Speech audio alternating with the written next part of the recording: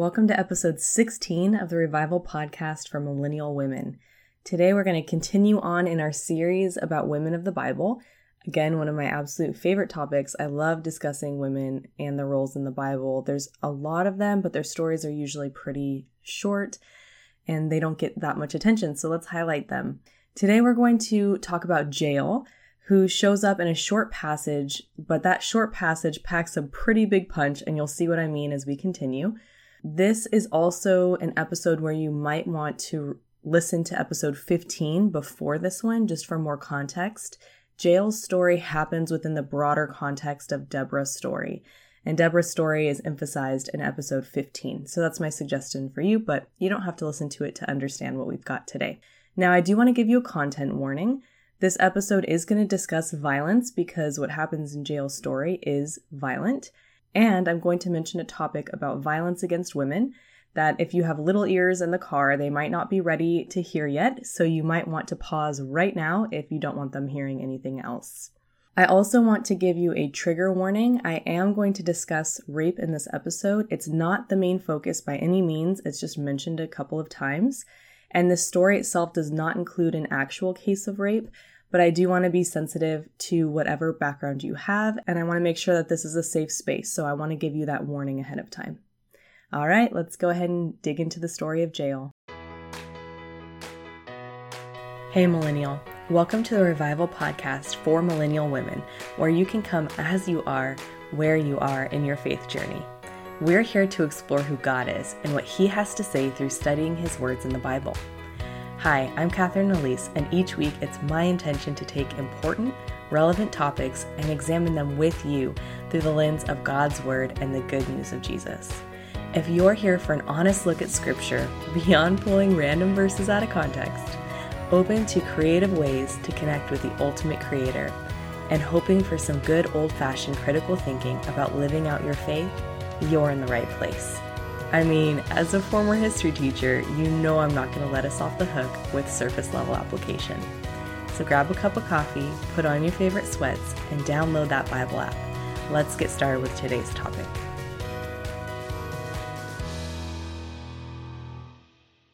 As always, I would love to begin with a word of prayer. Lord, thank you so much that we have the opportunity to listen to podcasts, to make podcasts, to examine your word and learn more about you and who you are and the people that you use by reading your word that's so accessible to us in the Bible. I pray that you would open up the hearts and ears of any woman who is listening today, that she would be receptive to your message and that your message would come through my lips and it would not be what I want to say, God, but what you want to say through me. I pray that we would look at the story of Jael with fresh eyes and that we would really look at the stories of women the way that you look at them. Thank you, Lord, that you honor women and that you love women and that you created women. In Jesus' name, amen. All right, to begin the story of Jael, you are going to need some context, so bear with me a little bit before we get to actually reading the story. Last week, when we talked about the story of Deborah, I just want to remind you of a few things. She was a female judge of Israel, the only female judge of Israel. And Jael's story happens within the broader context of Deborah's story, as I mentioned before. And that occurs in Judges 4 and Judges 5. Now, Judges chapter 4 is actually the story part, and chapter 5 is almost completely a song that was written by Deborah and Barak. And a lot of it reflects the story that had happened in chapter 5 and gives praise to God. It's a song. Now, before Jael's story begins, you need to know that, as I said, Deborah was the judge of Israel at the time, and judges often acted as leaders, and especially a lot of times it involved military leadership. In Deborah's case, she didn't actually lead the military, but she did tell the military leader what to do. And these judges were meant to carry out the will of God. This is a time period before Israel had actual kings. So the judges were in a position of leadership, and they let the tribes of Israel know what God's will was. And in Deborah's case, she was also a prophet for God. Now in Judges 4, the Israelites have done evil again. It says that directly. And God gives them over to King Jabin, who was the king of Canaan. And the commander of King Jabin's army was Sisera. Sisera is described in verse 3 in this way. So Judges 4 verse 3 says, Sisera, who had 900 iron chariots, ruthlessly oppressed the Israelites for 20 years. Then the people of Israel cried out to the Lord for help. All right, after this happens, we're going to see Deborah. It's going to introduce her. She is the judge of Israel and a prophet, and one day she calls for Barak, and he comes to her, and she gives him a message from God, and this is what she says. Verse 6 of chapter 4. This is what the Lord, the God of Israel, commands you. Call out 10,000 warriors from the tribes of Naphtali and Zebulun at Mount Tabor. And I will call out Sisera, commander of Jabin's army, along with his chariots and warriors to the Kishon River. There I will give you victory over him. Now Barak, he agrees to this. Deborah's speaking as a prophet of the Lord, and he agrees to it, but he says that only if Deborah goes with him. So Deborah responds this way in verse 9. Very well, she replied, I will go with you, but you will receive no honor in this venture, for the Lord's victory over Sisera will be at the hands of a woman. Now, if you're hearing this, you might be thinking, oh, okay, so it's Deborah. Deborah's the one who's going to get the honor, and the Lord's victory will be at the hands of her. But no, actually, it is at the hands of Jael. So who is Jael? Honestly, we don't know much about her. I tried to dig into her history and do some research, but there's just not much that's known about her. I'll give you what I did end up discovering. We should start with what the passage says about her. In verse 11, there's a little bit about her husband, Heber, and in Judges chapter 4, verse 11, it says, Now Heber the Kenite, a descendant of Moses' brother-in-law, Hobab, had moved away from the other members of his tribe and pitched his tent by the oak of Zaanannim near Kadesh. So there is clearly some connection between Heber and the Israelites. It seems like somehow he has some kind of family relation to Moses. Moses' brother-in-law, the phrase brother-in-law there can actually be interpreted in several different ways. It can also mean father-in-law. So the connection is a little bit unclear. Ultimately, we know that Heber is described as a Kenite. Now, that means that he identified more with the Kenites than the Israelites, it seems. Now, we're not sure about Jael's ancestry. So could Jael also be a descendant of the Israelites and have some mixed ancestry with the Kenites? I don't know. There's not much mentioned about her. So at this point in the story, Deborah tells Barak to start the battle, and Sisera's army is being defeated by the supernatural intervention of God. And it's very clear that God is intervening here. And Barak's army kills every single one of Sisera's soldiers. But Sisera runs away. He escapes on foot. He's running and he ends up at Jael's tent. And it's not by mistake. He definitely goes there on purpose. So let's pick up the story. This is where Jael's story really begins in Judges. So Judges 4, starting in 17. Meanwhile, Sisera ran to the tent of Jael, the wife of Heber the Kenite, because Heber's family was on friendly terms with King Jabin of Hazor. Jael went out to meet Sisera and said to him, Come into my tent, sir. Come in, don't be afraid. So he went into her tent and she covered him with a blanket. Please get me some water, he said. I'm thirsty. So she gave him some milk from the leather bag and covered him again. Stand at the door of the tent, he told her. If anyone comes and asks you if there is anyone here, say no. But when Sisera fell asleep from exhaustion, Jael quietly crept up to him with a hammer and a tent peg in her hand. Then she drove the tent peg through his temple and into the ground, and he died. When Barak came looking for Sisera, Jael went out to meet him. She said, Come, and I will show you the man you are looking for. So he followed her into the tent and found Sisera lying there dead, with the tent peg through his temple. So on that day, Israel saw God defeat Jabin, the Canaanite king. And from that time on, Israel became stronger and stronger against King Jabin until they finally destroyed him. That is the end of Judges 4. Now I'm also going to read a section of Judges 5. You can read the entirety of Judges 5. It's the Song of Deborah and Barak mostly, and it's often praising God, describing the battle against Sisera. The only part that focuses really on Jael and Sisera starts around verse 19. Now, Jael is mentioned also in verse 6, but she's not really the main focus. It just says in the days of Jael. So because of that, I'm just going to skip down to the part that's about her. So starting in verse 19, the song goes, The kings of Canaan came and fought, at Tanakh near Medego's springs, and they carried off no silver treasures. The stars fought from heaven. The stars in their orbits fought against Sisera. The Kishon River swept them away, that ancient torrent, the Kishon. March on with courage, my soul. Then the horses' hooves hammered the ground, the galloping of Sisera's mighty steeds. Let the people of Meroz be cursed, said the angel of the Lord.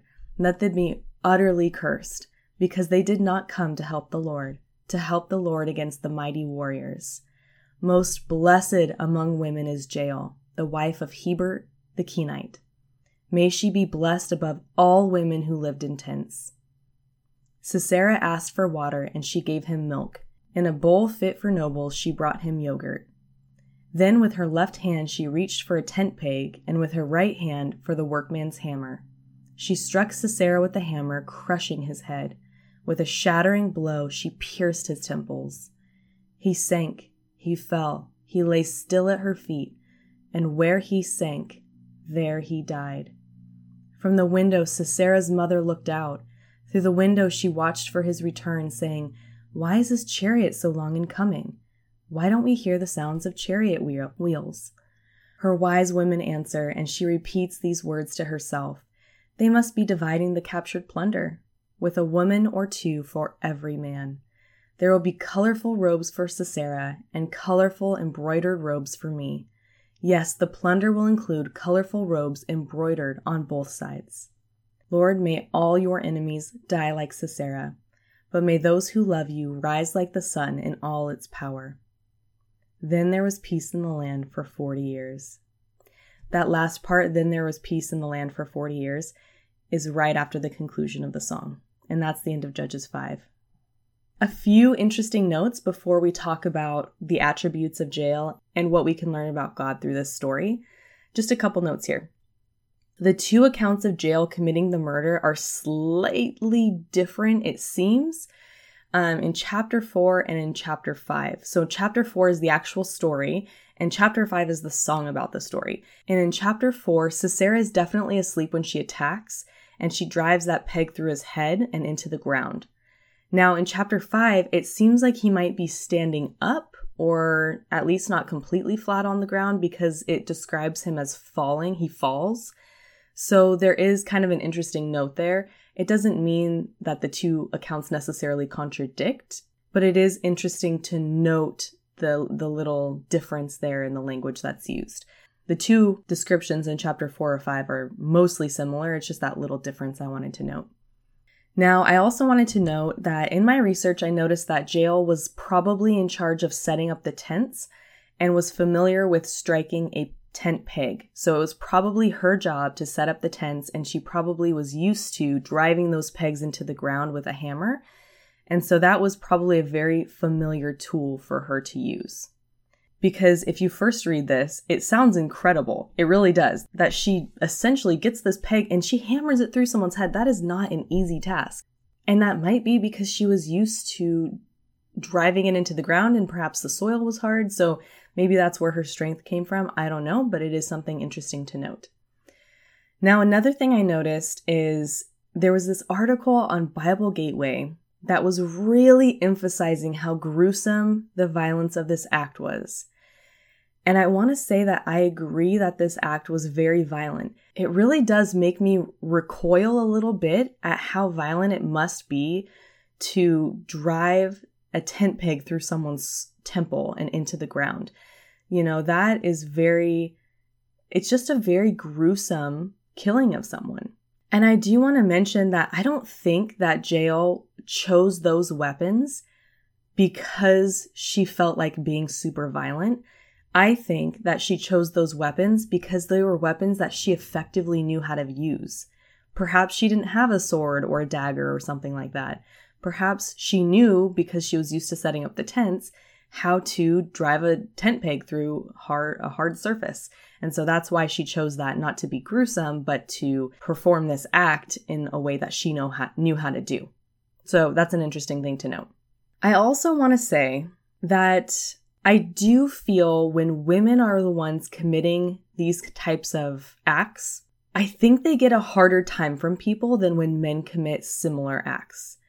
So in Judges 3, which is the chapter before the story begins, the judge at the time was named Ehud, and he actually kills the king of Moab, who's King Eglon, with a dagger, and he does it in a really sneaky way, and he does it by disemboweling him, by driving the dagger into his stomach and disemboweling him.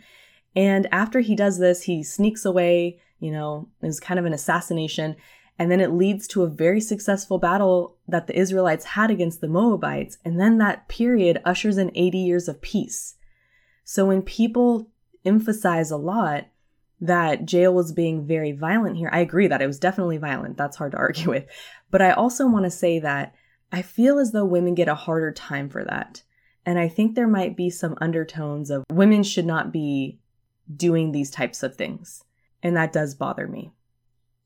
I also want to note that this wasn't a random and senseless act. It wasn't like she had murder in her heart and she just went about killing people at random. I myself really have a hard time when I'm reading the Old Testament with all of the death that occurs, people killing other people. And that is something that I personally have really had to wrestle with, and I continue to wrestle with that, especially when the Israelites are taking over the Promised Land and they end up killing, at God's command, many of the people who were living there. And in this case, there's all these battles that happen and there's so much death, and that is hard, and that is something that we have to wrestle with.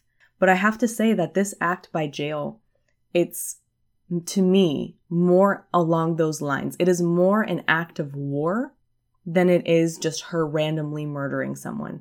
And when I was reading some articles, specifically the one on Bible Gateway, it said that she killed Sisera in cold blood, that it was premeditated, that it was not justified. And it bothered me to hear that because I do feel like the context here was a context of war. And while Jael's family was not specifically at war against the Canaanites, the way that the Israelites were, I do feel as though she was sympathizing in a lot of ways with Israel and was acting within that context of war instead of just doing something violent because it served her purposes. I don't really see what purpose it served her. In fact, it seemed to not serve her very well because her husband was on good terms with King Jabin, so that probably had repercussions for her family. That article also went so far as to suggest it would have been appropriate for her to kill him if he had attacked her first. And it gave the example of if he had tried to rape her, then she would have been justified in killing him. Friends, this whole idea that women have to be attacked first to justify the killing of Israel's enemy when that's not needed or required for other male leaders who killed Israel's enemy bothers me. And I hope that you see the obvious reasons why that bothers me. Double standard, my friends. Okay. Again, Ehud, he kills King Eglon in a premeditated way, and it's not portrayed in a negative light because it was an act of war. And I think that this is too. I don't think it was a random murder. I don't approve of murder, and I don't like the idea of people dying at the hands of other people. I don't like that. But I am saying we have to read it within the context and then wrestle with what that context is. I have to mention just really quick, there were also murmurs in various online sources, this came up several different times, that some scholars think Jael seduced Sisera, and that's why he was so exhausted. That's why he was tired, was because Jael seduced him. They were getting this mostly from the language. They said that the language that was used in the Hebrew sounded suggestive, but in my very humble opinion, I didn't find these arguments very convincing because I don't think the Bible is very shy, at all, about saying when someone had sex, or saying when someone was seduced, or saying when someone was raped, or saying when a murder happened, or when a crime was committed. The Bible is often very, very straightforward about that. So because there's so much straightforwardness about topics that we feel are taboo or in the case of rape and murder crimes, right? I don't think that the Bible usually tries to hide those things, so I felt like it was a little unlikely that that's the case, but I thought I'd mention it in case you were interested in that theory. I also found I want to cite this article specifically, Tikva Frymer-Kinsky's article from Jewish Women's Archive. I found her article very interesting, although I didn't agree with all of it. it did point out this interesting parallel between Jael's actions towards Sisera before she ended up killing him as almost motherly, and then also how at the end of Judges 5 in the Song of Deborah and Barak, how Sisera's mother is mentioned as waiting for him to return home. So it's almost like this motherly connection. And the actions I'm talking about specifically were obviously not the part where she kills Sisera, but the part where she's bringing him a blanket.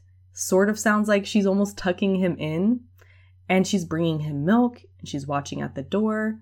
All of these things almost have like a motherly sort of undercurrent to them, which I found interesting. If we connect it then to how Sisera's mother is mentioned later. I'm going to come back to this connection later when we talk about the attributes of Jael. All right, let's talk about some things that we can learn about Jael. The first thing is that Jael takes decisive action. When the opportunity arises, she acts. Sisera comes right to her tent, and she acts on that. She takes advantage of the situation. And yes, I want to emphasize that most of the time when we're deciding on something, there is a lot of wisdom in patience. There's a lot of wisdom in waiting and praying and listening to the Lord 100% before taking action. But sometimes I think we also need to just seize God-given opportunities and act. And I'm getting this from Judges 4:9, where it says, "The Lord's victory over Sisera will be at the hands of a woman." This was really God's victory, and he used a woman to accomplish it. It takes some practice. We have to listen to the Lord. We have to learn what his voice sounds like. We have to listen to his call and know when we're supposed to act and know when we feel the stirring of the Spirit. And I think sometimes God gives us opportunities where, and I'm not saying it should resemble anything like Jael's situation here. This was very extreme. But I think just in our day-to-day life, when we're going about making decisions and we're praying about it, sometimes God gives us opportunities to act, and we should seize those opportunities in the moment when we feel that stirring of the Spirit or we feel like God is giving us that opportunity. The second thing is Jael didn't let her station or what was expected of her stop her from taking action. There's a lot of reasons she should not have acted against Sisera. One was that she was a woman. This was not expected behavior from a woman. Also, she was probably from a nomadic, tent-dwelling people. They seemed to be merchants, based on what I read. They seemed to be people who sold things. And her husband, it directly says, was on good terms with King Jabin. So in Judges 4:17, it says, "Meanwhile, Sisera ran to the tent of Jael, the wife of Heber the Kenite, because Heber's family was on friendly terms with King Jabin of Hazor." So it's not like Sisera just randomly chose a tent. No, he picked her tent specifically while literally abandoning his own troops to die because he thought it would be a safe space because her husband was on good terms with his king, who was his boss, you know? Again, I don't know why Jael chose to kill him. We don't know if she had ties to Israel genealogically. Her husband seemed to have some connection to Moses. We don't know if she just felt sympathetic because of the wrong things that Sisera was doing against the Israelites. We don't know why she acted, but it seemed like she shouldn't have, just from why would she kind of a perspective. But she does it anyway. There's all these reasons why she doesn't, but she does it anyway. So she didn't let these qualities about herself stop her from taking action that ultimately leads to point number 3. Jael protects Israel. Her actions prevent the further harm of Israel and usher in a period of peace of 40 years, which is mentioned in Judges 5:31. It's hard. You got to wrestle with that the violence leads to peace, but it nonetheless did. Now, in Deborah and Barak's song in Judges 5, they mention a scene I want to return to. It's where Sisera's mother awaits his return from battle. Obviously, he's not going to return because he's dead, but the scene in the song of chapter 5 of Judges says, starting in verse 28, "From the window Sisera's mother looked out. Through the window she watched for his return, saying, 'Why is his chariot so long in coming? Why don't we hear the sound of chariot wheels?' Her wise women answer, and she repeats these words to herself. They must be dividing the captured plunder, with a woman or two for every man. There will be colorful robes for Sisera, and colorful embroidered robes for me. Yes, the plunder will include colorful robes embroidered on both sides. It seems to me that if Sisera had won this battle, Israel would have been plundered. It says that, dividing the captured plunder. And that plunder included Israelite women. And these Israelite women, it sounds to me, would have been raped. A woman or two for every man. Forcibly women taken and given to these Canaanite men. It seems to me that this was his practice or the practice of the Canaanites, if that's what his mom's wise women are telling her. It seemed like this would have been common knowledge of what he would have done. So Jael's actions ultimately protected these women and ultimately protected Israel from the oppression of Sisera. Fourth, Jael is strong physically and emotionally. And that's really interesting to me because physically, think of how strong she had to be to drive a tent peg through a man's skull. That's just crazy. I know she had a hammer, but still, that is some strength. And also emotionally strong because she does so with composure. I find that scene very interesting after she kills Sisera. Barak comes, he's looking for Sisera, and she goes out to meet him, and she tells him, hey, come see, I did this. And then brings Barak back to her tent so that he can see what she's done to Sisera. She owns up to her actions right away.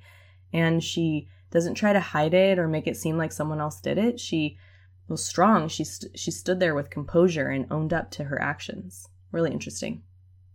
The fifth thing is that Jael is praised in the Song of Deborah and Barak. She is. In Judges 5:24, it says, "Most blessed among women is Jael, the wife of Heber the Kenite. May she be blessed above all women who live in tents." And then again, remember that verse when Barak wants Deborah to go with him into the battle way back in Judges 4. Verse 9, Deborah had said, "Very well," she replied, "I will go with you, but you will receive no honor in this venture, for the Lord's victory over Sisera will be at the hands of a woman." So not only is Jael called blessed and blessed above all women who live in tents, but also it says that Barak's not going to receive the honor for the venture of defeating Sisera's army. Does this not imply that the honor is Jael's? That the Lord delivers the victory at the hands of a woman? Of course it's God's victory, but what human gets the honor? It's an interesting thought. Her honor is like a warrior's honor, not a murderer's one. And I hope we're never glorifying senseless murder. All right, so that's what I've learned about Jael. Now, what can we learn about God through Jael's story? Because ultimately, we always want to come back to the most important topic, which is God. And first, and I know I say this every episode about women, but seriously, number one, God uses women. God's victory happens at the hands of a woman, Jael, just like in that verse I had just read. He uses her to give Israel victory over their oppressors. And he's preventing the future abuse of Israel for 40 years until Israel again starts to sin, and then they need another judge, and all that. The pattern repeats itself over and over again. But God uses Jael. God uses Deborah. God uses women. Second, God uplifts the contributions of women. And this happens all over the Bible. This is not specific to the story of Jael, but since we're talking about Jael, it does seem like she gets the honor here. And Jael is called blessed among women in Deborah and Barak's song. But God is always uplifting women. And a lot of times when women are in a situation of oppression or hate by society, oftentimes we'll see that at the hands of people. But God uplifts women. Jesus in the New Testament uplifted women all the time. It's so beautiful. Number 3, God takes care of everything. Now, it seems during the battle that even though his troops are defeated, it sounds like God definitely intervened there and he defeated Sisera's army. And all of the troops are killed. None of Sisera's army escapes. It specifically says that. But it does seem like Sisera is going to escape because he literally again abandons his troop and he runs away. But God takes care of everything and he does not allow Sisera to escape. He works things together for the good of those who love him. God works things together for Israel. God works things together for us. In Romans 8, verse 28, it says, And we know that God causes everything to work together for the good of those who love God and are called according to his purpose for them. For God knew his people in advance, and he chose them to become like his son, so that his son would be the firstborn among many brothers and sisters. And having chosen them, he called them to come to him. And having called them, he gave them right standing with himself. And having given them right standing, he gave them his glory. Friends, God continues to take care of his people. And in our era, God has taken care of us through the loving sacrifice of his son, Jesus. And Jesus is pointed to all over the Old Testament. They were looking forward to their Messiah, their Savior, and God provides that. He wants to be in that right relationship with us. He calls us. He calls us and he works things together for the good of those who love him and are called according to his purpose for them. This leads to my fourth point. God never fails to rescue his people. He rescued them then. He rescued Israel at that time, and he rescues us now. All of our sin has been taken on by Jesus. God has called us and chosen us. Jesus has been that sacrifice for us, that we can be made in right relationship with God, that we might be brothers and sisters to Jesus, that we might be in God's presence, that we might experience him and have eternal life. God rescues his people. He doesn't fail to do it. He always does it. And he keeps doing it, and he keeps coming after you over and over and over again. There is nothing you have done that can separate you from the love of God. We repent, we trust in Jesus, and we come back into the right relationship of God. He pursues us and he rescues us over and over and over again, and he has withheld nothing from us, not even his son. All right, let's wrap this up. A few attributes of Jael. Just to summarize, she took decisive action. She didn't let her station or what was expected of her stop her from the action. She protected Israel. She was physically and emotionally strong. And she was praised in the song of Deborah and Barak. And what can we learn about God through her story? God uses women. God uplifts the contributions of women. God takes care of everything. And God never fails to rescue his people. And he has rescued you through his son. All right, friends, let's close in a word of prayer. God, thank you so much that you never abandon your people. Thank you that you love women so much. And I pray that our eyes would be opened to the way that you want to use us. The way that we can take decisive action. The way that we can listen to the Spirit and follow his leading. Thank you, God, that you are with us and that we can call upon you and that we can trust in the sacrifice of Jesus to always have that access with you. We love you, God. I pray that you would be with us throughout the week. In Jesus' name, amen. All right, thanks for joining me. See you next time. Thank you for tuning in for another episode of the Revival Podcast for Millennial Women. If you got something meaningful out of today's episode, please subscribe and leave me a review on Apple Podcasts. These reviews help more women find the show, and it helps grow our community. Plus, these reviews help me see how God is using this podcast, and that, my friends, blesses me greatly. Oh, and be sure to check out the show notes for more ways to connect with me. See you next time.